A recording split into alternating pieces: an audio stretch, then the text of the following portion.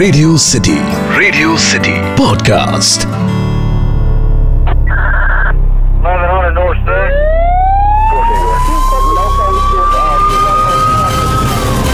Radio city पर city crime. दोस्त कहते हैं कि ये प्रेम जो होता है कभी किसी को आबाद करता है तो किसी को बुरी तरह से बर्बाद। मेरी आज की कहानी प्रेम पर आधारित है। नमस्कार, सुन रहे हैं आप रेडियो सिटी पर रेडियो सिटी क्राइम स्टोरीज। मैं हूं पीयूष। बात इस साल 18 मार्च की है। शाम का समय था, करीब 6-6:30 बज रहे थे और छत्तीसगढ़ के शहर बिलासपुर में रहने वाली सरिता श्रीवास्तव मंदिर जाने की तैयारी कर रही थी। उसका बेटा ओम प्रखर घर पर अपने कमरे में पढ़ रहा था और इसी दौरान डोर बेल बजती है। सरिता ने बाहर आकर गेट खोला तो गेट पर लगभग 25 से 30 साल की एक युवती खड़ी थी। बेटे की टीचर होने की बात जानकर सरिता ने आराधना को अंदर बुलाते हुए ओम को आवाज दी। ओम बाहर आया तो टीचर उसे देखकर मुस्कुरा दी।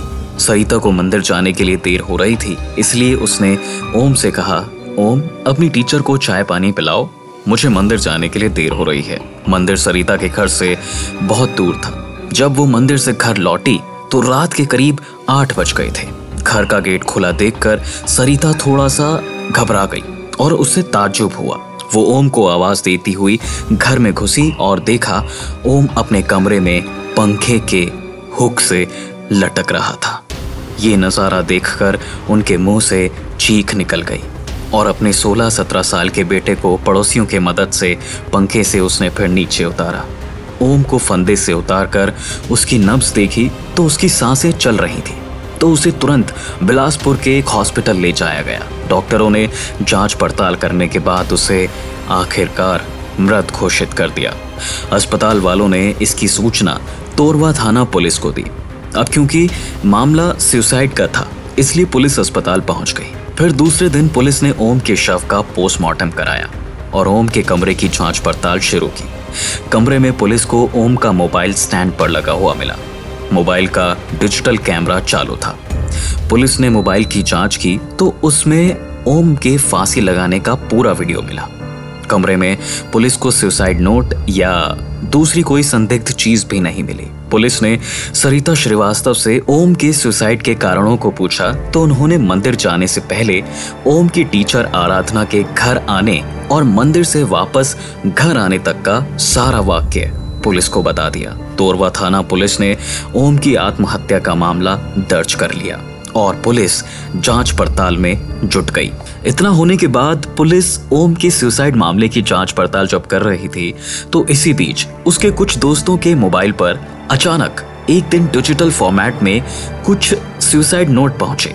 पता चलने पर पुलिस ने ये सुसाइड नोट भी देखे और इन सुसाइड नोट में ओम ने जीने की इच्छा जाहिर कर किसी लड़की का जिक्र करते हुए लिखा था कि वो उसका मोबाइल नंबर कभी ब्लॉक तो कभी अनब्लॉक कर देती थी। सुसाइड नोट और मैसेज के आधार पर पुलिस ने 23 मार्च को ओम की आत्महत्या के लिए उकसाने और पोक्सो एक्ट के तहत मामला दर्ज कर शिक्षिका आराधना को गिरफ्तार कर लिया। अब इतना सब होने के बाद एक कहानी सामने आती है कि 30 साल की आराधना बिलासपुर के सरकंडा इलाके में एक निजी स्कूल में केमिस्ट्री की टीचर थी। ओम भी उसी स्कूल में 12वीं कक्षा में पढ़ता था। ओम अपनी क्लास का होशियार विद्यार्थी था। ओम जवानी की दहलीज पर खड़ा था। ओम जल्दी ही अपनी टीचर के प्यार की गिरफ्त में आ गया था। आराधना उसका शारीरिक शोषण भी करने लगी थी, लेकिन कुछ ही दिनों बाद आराधना ने ओम की तरफ ध्यान देना कम कर दिया। ओम ने पता किया तो मालूम हुआ कि आराधना का एक टीचर से चक्कर चल रहा है। ये बात जानकर ओम परेशान हो उठा और 18 मार्च को आराधना जब ओम के घर आई तब उसकी मम्मी सरिता श्रीवास्तव मंदिर जा रही थी। माँ के मंदिर जाने के बाद ओम ने आराधना से उसकी बेवफाई के बारे में पूछा तो आराधना ने उसे फटकार दिया और अपनी मन मर्जी की मालिक होने की बात करते हुए चली गई। आराधना की बातों से ओम के दिल को गहरी ठेस पहुंची। नासमझी में उसने सुसाइड करने का फैसला कर लिया। उसने किसी खास ऐप की मदद से कोड लैंग्वेज में कुछ सुसाइड नोट भी लिखे। 1-2 सुसाइड नोट उसने हिंदी में भी लिखे। ये सुसाइड नोट लिखकर उसने टाइम सेट कर दिया और अपने दोस्तों को भेज दिया।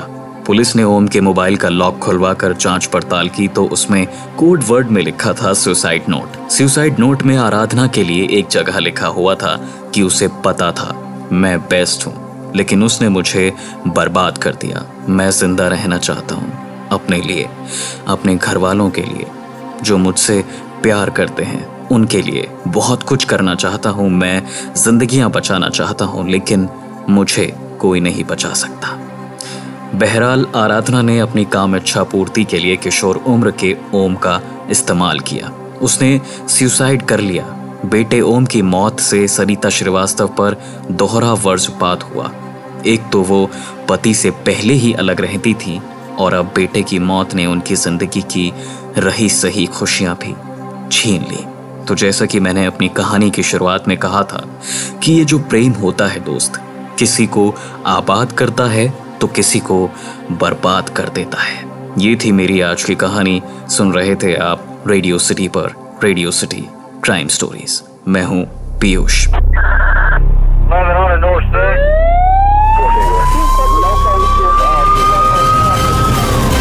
रेडियो सिटी पर सिटी क्राइम।